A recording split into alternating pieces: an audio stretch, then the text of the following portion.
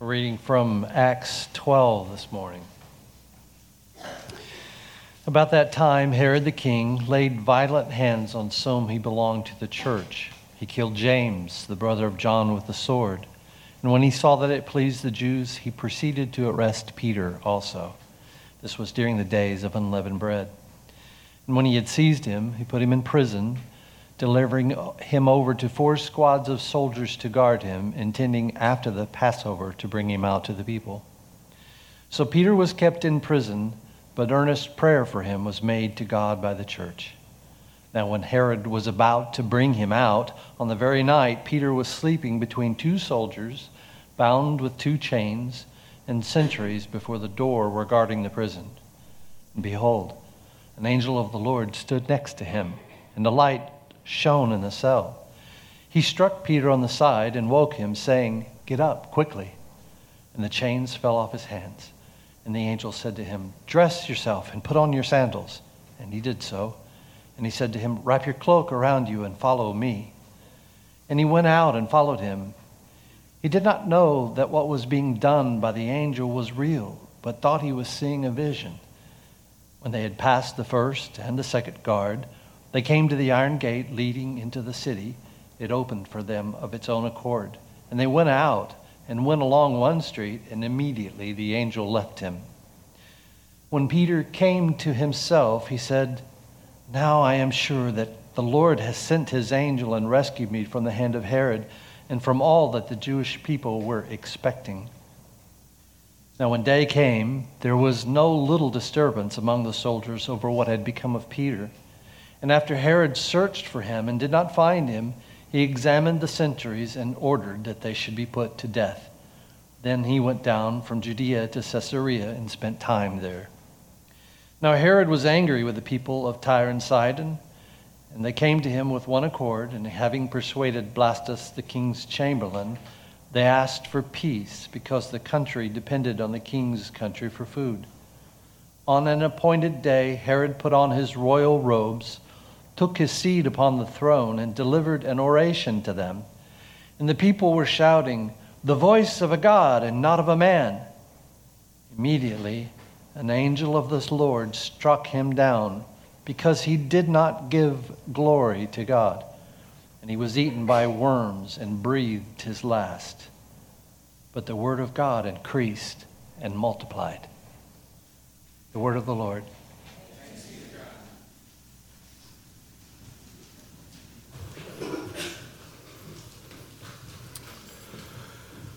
To Presbytery this weekend, which is the quarterly meeting of all the ministers in a certain geographical area within the Presbyterian Church in America. It was in Carrollton and at Metro Crest Pres, and I know the pastor there, and usually the pastor of the church that's hosting is the one preaching.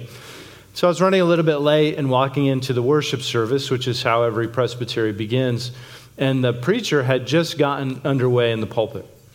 And I walked in and I thought, that's not David Rindenhauer, who is the pastor at Metro Crest. And it took me a minute because I immediately recognized the face. I thought, who is that? And I thought, oh, that's Richard Pratt. Richard Pratt is a fairly notable Old Testament scholar. He's on staff at Reformed Theological Seminary in Orlando, and he runs Third Mill Ministries, which is a big organization that extends the gospel all over the world through teaching and training materials. And Pratt was challenging us to consider Paul's very famous claim in Romans 1:16 that he's not ashamed of the gospel, which goes just like this: "For I am not ashamed of the gospel, for it is the power of God for salvation to everyone who believes, to the Jew first, and also to the Greek." And then he challenged us, well, are you ashamed of the gospel? I sat there thinking, I said, yeah, sometimes I am ashamed of the gospel. I'm ashamed of the gospel when somebody doesn't get healed. I'm a little ashamed of the gospel when a marriage isn't repaired. I'm somewhat ashamed of the gospel when it promises, the idea of salvation, that you will be restored and renewed, and somebody just doesn't seem to be renewed or restored. I say, yeah, there's some shame there. There's a little embarrassment, because Paul's very claim is that the gospel is what?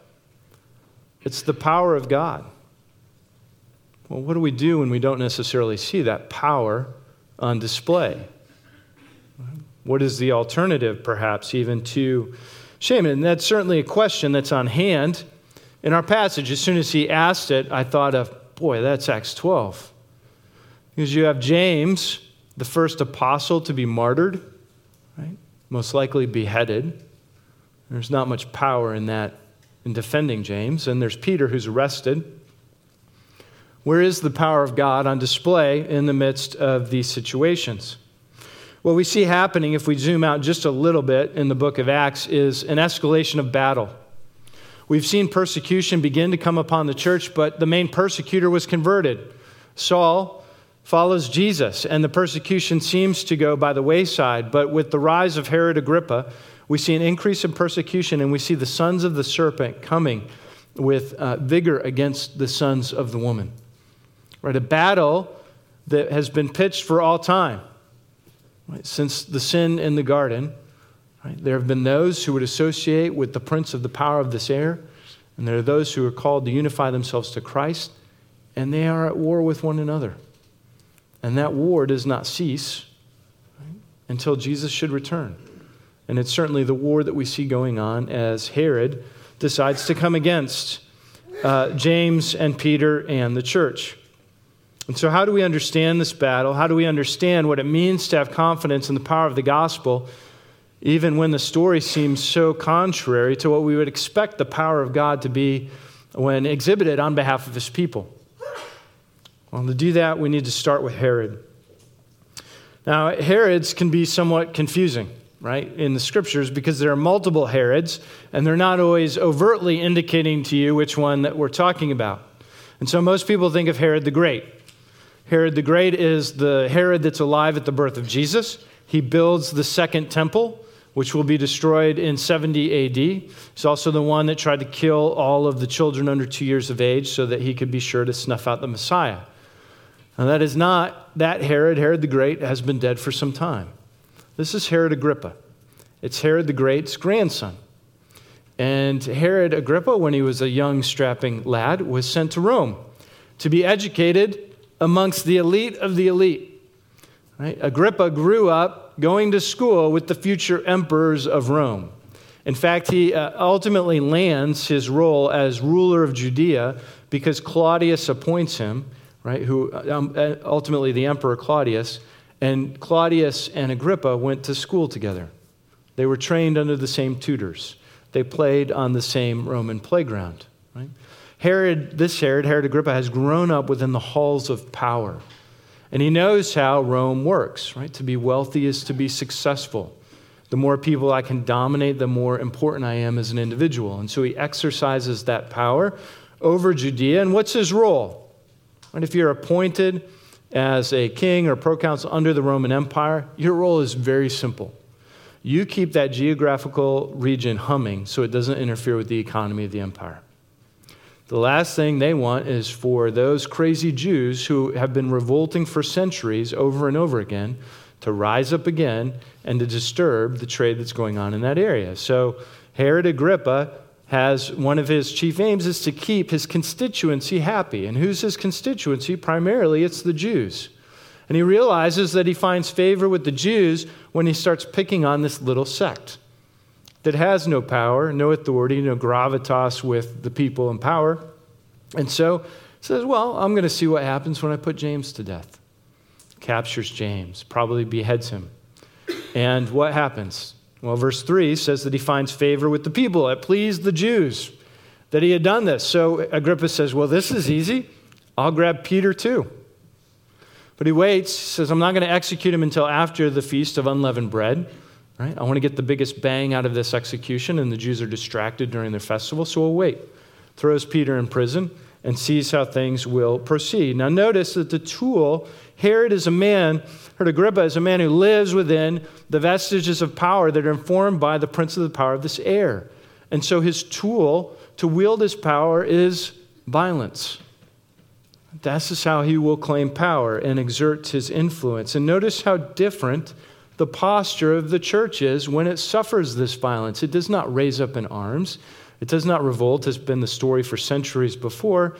But in verse 5, it says, so Peter was kept in prison, but earnest prayer for him was made to God by the church. right? The sons of the woman. So we don't know what's happening, but we're going to trust God and we're going to pray and see what's happening. And presuming, you kind of have to assume that they didn't actually pray for his release, because both Peter and the people, when he shows up, which is a little section we skipped, are shocked that Peter is actually released. They were probably praying for something less than death, but are astounded by the actual power of God that is put on display on behalf of Peter. Now, when we consider Herod and the way that he lives in this world, we have to ask ourselves, really, are we characterized by Herod's way in this world or by the church's way in this world? When challenges and frustration come, do you seek to exert violence and control, or do you seek a posture of trust and prayer? Now, I'm not pretending that some of you are so violent that you would, and you're so much like Herod that you're going out and exerting violence upon someone. But you're playing by the same playbook, so to speak, whenever you choose to manipulate someone or take advantage of someone in order to benefit, that you would dehumanize another person in order that your power or prestige or significance would be built up. That's the same type of thing that Herod is doing. So in these places where you may feel frustrated or you may feel threatened, is it an opportunity for you to exert control, or is it an opportunity for you to exert trust and prayer? Years ago here, I worked with a couple that wasn't very healthy, and their marriage wasn't going very well. And one of the odd things about this couple was the husband was trying to build relationships with men in the church and trying to grow in his faith. And he would articulate the intention to go and participate in various activities that would build those friendships with other men in the church. But at the time that he would go, his wife would begin to say, "No, I'd really prefer that you stay here. I'd like you to stay home. I need you. It hasn't been a good day. It hasn't been a good week. I so need you. Please stay here." What was going on was, her identity and significance was bound up, right, in his presence and the way that he would take care of her. And so she would manipulate him and prevent him from going to what was really good for him in order that she could get what she felt that she needed. Right? And in that sense, right, she's taking up violent hands in the terms of manipulation to try to control someone, right, to get her kingdom. And we're all doing that to some extent. But we have to realize that when we do that, we live according to the rules of the kingdom that is not the kingdom of Christ. It's the kingdom of this earth. And it's not a kingdom that ever grants life, and we'll see that at the end, right? It's that kingdom that Herod lives in and abides by is going to require his life. And that's the outcome of that kingdom every time. So, we see this battle rising up as Herod pushes himself against the church, and we see that we have a decision to make whether we're going to identify with Herod's version of power, with the church's version of power, which the church's version of power is that you don't have any, and are okay to admit that and to embrace that because you believe that Jesus will be powerful on your behalf in the way that he chooses, which may not be the way that you choose. And so we see that play out profoundly in the stories of James and Peter. Right? Do you not think, what is the deal? Jesus shows up in a profound and miraculous way to rescue Peter. Nobody shows up for James. James even has a story that if you took the story of James, brother of John, son of Zebedee, right, sons of thunder, out of the Bible, you really wouldn't lose anything. He doesn't get a name, he doesn't get a story, he doesn't get any magnificent contribution, and he dies a horrific death pretty early on. Peter gets to make a contribution that's recorded in history. And so you see James both a life that doesn't, you might say, well, James met a terrible end, but he left such a mark. No, he didn't really. You wouldn't miss a whole lot if you took James out of the story. And just to be clear, a couple of people were confused this morning. Right? This is James, brother of John, son of Zebedee. James that pops up later and writes the letter at the end of the New Testament is James, the half-brother of Jesus. Right? It's confusing. People needed last names. in the New Testament. Right? So James suffers this outcome. Peter is arrested. And just to be clear about the miraculous nature of what's going on, if you look at basically from verses 5 to 6 on through verse 11, Peter's arrested, and the language there indicates that they are following Roman custom, which on an important prisoner, you put 4 guards, 2 at the door, and then you'd have a guard chained to each side of Peter, right, directly to his arms. So the idea that he would escape is pretty preposterous. Unless you happen to have an angel of the Lord show up in the middle of the night, release the chains, tell you to get dressed, and run you out through the gates, which open magically as you approach them. He's delivered to the street. Up to this point, Peter says, this is so outlandish, I thought it was a dream. Right? In verse 11, when Peter came to himself, he said, now I'm sure that the Lord has sent his angel and rescued me from the hand of Herod and from all that the Jewish people were expecting. But he comes to that conclusion because he finds himself out on the street and the angel is gone. He thinks, oh, I thought this was a dream, but apparently it's not. And then he goes on to join the church. But it's a radical display of God's power on behalf of the church, particularly on behalf of Peter. And, you have to kind of ask at least one part of you, where was that for James? Man, Peter really gets to experience something amazing, and James doesn't get to experience anything amazing at all. In fact, what he experiences is rather awful. We might know, too, right, that Peter does have to experience something that, this isn't a miraculous release to be sure, but it's very interesting. If you pay attention to the dates that are listed here in verse 3 and 6, Herod decides to wait so the Feast of Unleavened Bread will pass. He says, I'm not going to execute Peter until after the Passover. So Peter goes to prison, and he's waiting during the Feast of Unleavened Bread. It says in verse 6 that God does not release him until the night before his execution. So God, in his providence, decided that it was just fine for Peter to sit in prison for 7 days, expecting his execution at any point in time, only to release him at the 11th hour and 59th minute. God was very fine to let Peter sweat that out and spend a very long week looking forward to nothing other than his death. And so again, the issue of God's power is raised. We confess that God is powerful. We confess that the gospel is the power of God. And yet we see that power displayed or executed, probably not the best word, a little confusing, given all the executions that are happening or proposed. But God's power is enabled or put on display on behalf of Peter in a kind of profound way after making him suffer for 7 days. And then it's not put on display at all for James. And so is the gospel powerful? And you may be in a place where you feel like you've really felt the power of the gospel. But you may be in a place where you feel like the gospel isn't powerful at all.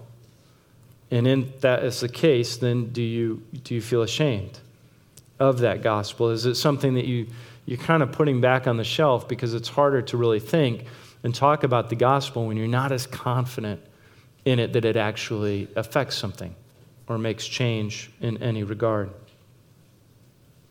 Well, we need to answer this question of how we understand God's power and how we understand our shame. But before we do so, we have to consider the end of this chapter. And just a word about, I always hope that you will be, at least hope to help you make good readers of Scripture. And we're taking a whole chapter today. And inevitably, somebody will probably come up at some point and say, that was a lot of text. Why don't we zero in and drill down? And some of you some people will come up and say, I need some Greek and Hebrew. I don't feel like I've studied the Bible until I've gotten Greek. There's nothing wrong with Greek and Hebrew, but this is my only point, is that meaning does not exist on the word level. Okay? And sometimes it is really important to drill down, but sometimes it's important to back up. And this is what I mean. Now imagine for a minute that I'm giving you a piece of paper with a text on it and asking you to be the interpreter. And I give you a piece of paper and it says run. And I say, will you interpret this for me? And you say, I don't know, maybe I better run. I say, now I'm going to give you another sheet of paper. Now it says run from the ball. And you say, okay, maybe the situation here is I'm at a ball game and there's a fly ball and I need to run because I'm going to get hit. I give you another sheet of paper that says, run from the snowball. And you think, okay, well, this is a snowball fight. It's gotten out of hand or something, and I need to run. Somebody's throwing ice balls now. I need to get out of the way. I give you another sheet of paper that says, run from the snowball that's at the front of the avalanche. You think, oh, all right, well, this heightens the level. Now I'm in the mountains, and my very life is at stake if I don't run. And you see, with each step, you took in more context. And with each addition of context, the meaning became more clear. Now, this varies in importance, but notice what Luke is doing here. Luke begins what we call chapter 12. Luke didn't put chapter numbers in there, right? They're added much later. But this chapter 12 begins with the introduction of Herod Agrippa and ends with his death. That's a pretty good indication, right, as you're reading through Scripture, that this for Luke is a unit of thought and should be considered as a whole. And that's why we're taking it in this fashion this morning, and why it's very important to include the death of Herod and understand that in relationship to what we've covered so far. So a little background. Look at verse 20. All of a sudden, it seems a little confusing because the cities of Tyre and Sidon have entered the story, but you're almost living this story right now. What you're reading about in verses 20 and the next few verses are trade wars. Right? Very much like what we're experiencing now. See, the situation in the ancient world here is that Judea is a breadbasket. They grow and supply food to everyone all over the Mediterranean. And Tyre and Sidon are port cities. They ship the food to people all over the world. So if you read between the lines, what seems to be happening is Tyre and Sidon are frustrated with their deal. So they've come and said, Herod, they've done something that's made Herod really mad. Herod, though, holds all the chips because he holds the food. And so he's reacted in a way that have made Tyre and Sidon come back to the bargaining table and be like, oh, we're so sorry. In fact, we're so sorry, and come to terms. Let's throw a big party for you. Right? Let's honor you. And that's what they do. Herod puts on his best clothes. He goes out to the party. It's probably even attended by those who are there to exalt Herod, to, in a sense, worship Herod. Because of what he's done, because they're trying to make peace after these trade wars have occurred. And so by the time you get to verse 22, the crowd is shouting the voice of a God and not of a man.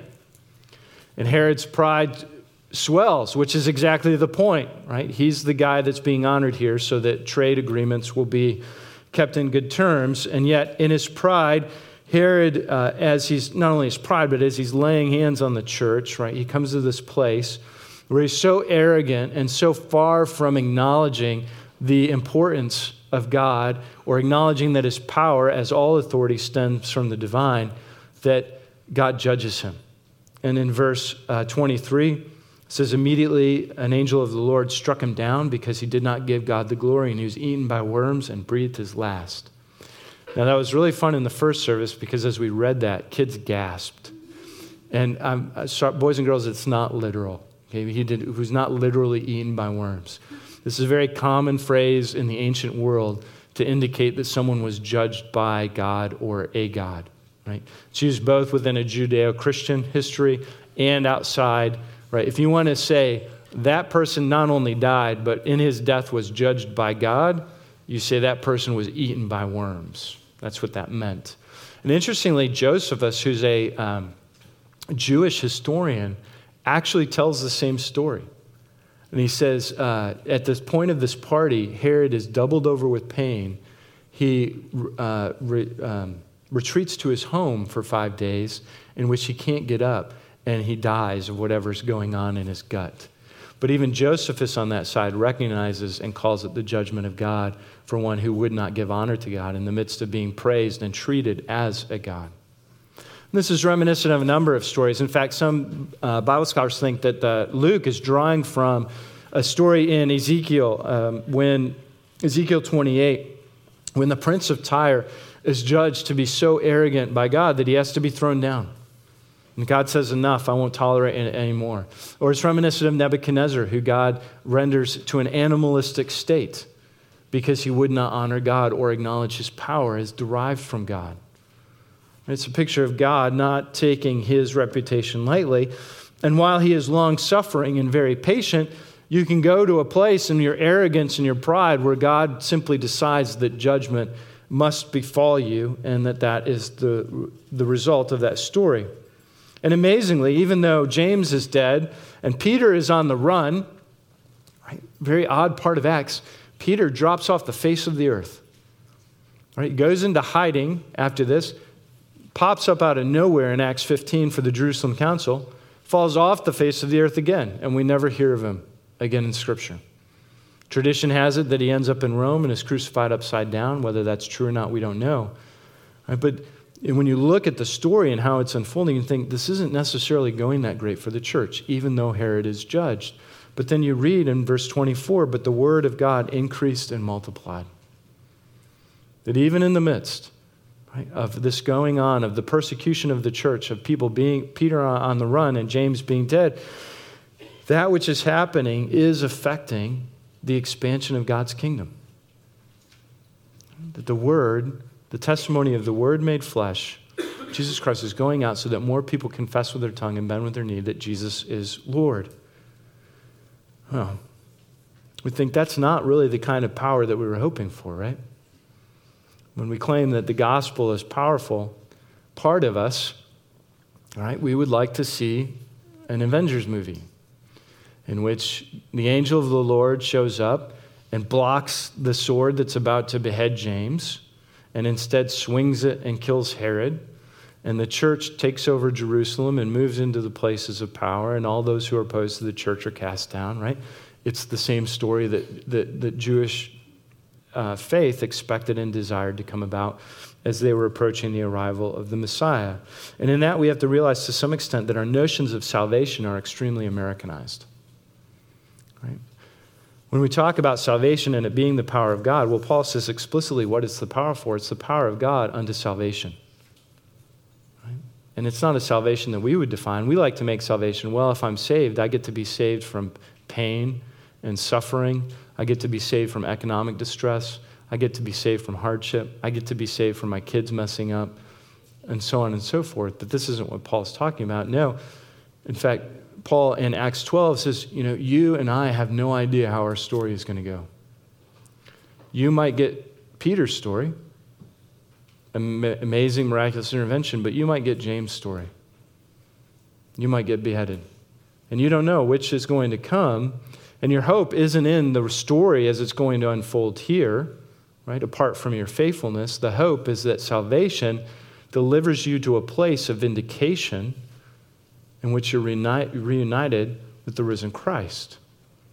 Because the alternative is Herod's story. And Herod's story will only end in judgment. Yesterday morning, the ordinands got up to preach at Presbytery. And this happens every Saturday at Presbytery. It begins with young men who want to be licensed to preach, have to preach a sermon for Presbytery that gets approved, and then they're licensed to preach in a denomination. And a young man got up to preach yesterday. His name is Alex. And I don't usually pay very close attention to these sermons. I've heard a lot of ordinand sermons, and they're usually very predictable, and he started off kind of predictable. And halfway through, he's used more Tolkien quotes than I care to hear in 10 sermons. And so I basically almost started to write him off, right, in terms of working and not paying attention. But he kind of finds his groove midway through. And one thing that was bothering me, he kept choosing quotes that weren't the normal quotes, right? And there's no faster way to bore Presbytery than to use overuse Tolkien unless you're overusing Narnia quotes, in which you may not pass at all because it's so often abused. But he's going through, he's picking different quotes. It's a little bit odd. He kind of finds a stride, and about halfway through, he starts talking about hope. And the air in the room changes. It was really quite remarkable. I had to put my stuff aside because this guy starts talking about hope like his life depended on it. I thought, what in the world? And so I was captivated for the rest of the time. And it took Presbytery by surprise. And so he gets down, and Colin Peters, the pastor of New St. Peter's, gets up to compliment him, but he also lets us know, it says, that was a hard sermon. Alex's 2-year-old died 3 months ago in his sleep, just inexplicably, of SIDS. And they've been going through that anger and that grief and that hurt. And that sermon was born out of that. And I thought, okay, that makes sense, right? He did need hope. like his life depended on it. But in the midst of living a James story, right, of suffering that, says, I believe in a story, right, that isn't a salvation from the suffering here, but is an ultimate vindication, that he gets to see his boy again, right, and be joined to him. And so that's the hope that is on display, even in the midst of such suffering in the early church, right, that James would be beheaded and that Peter would be on the run, and it doesn't look good, and then you get 24. The word multiplies. And it goes forth, and more people bend the knee, and more people confess with their tongue that Jesus is Lord. So I don't know for you or for me if we're called to the story of James, or we're called to the story of Peter, or something in between, but I know it's faithfulness in that story that prevents us from living the story of Herod and finding his end. Let's pray. Jesus, we are so grateful this morning that you love us to the extent that you would run into the brokenness of this world and rescue us. Would you forgive us for the ways in which we Americanize your gospel and make it a gospel of greed so that we would hope it delivers to us everything that we want instead of what you desire for us. And so would you cause our hope and our gaze to be fixated upon the right thing, which is the ultimate vindication we will have at our death or your return, whichever comes first. And until that time should come, we pray that you would help us to be faithful, whether we be frustrated with a story like James or amazed at a story like Peter's. We pray that you would help us to walk faithfully down whichever road you would call us. We ask that you would strengthen us toward this task at the table this morning. It's in Christ's name that we pray. Amen.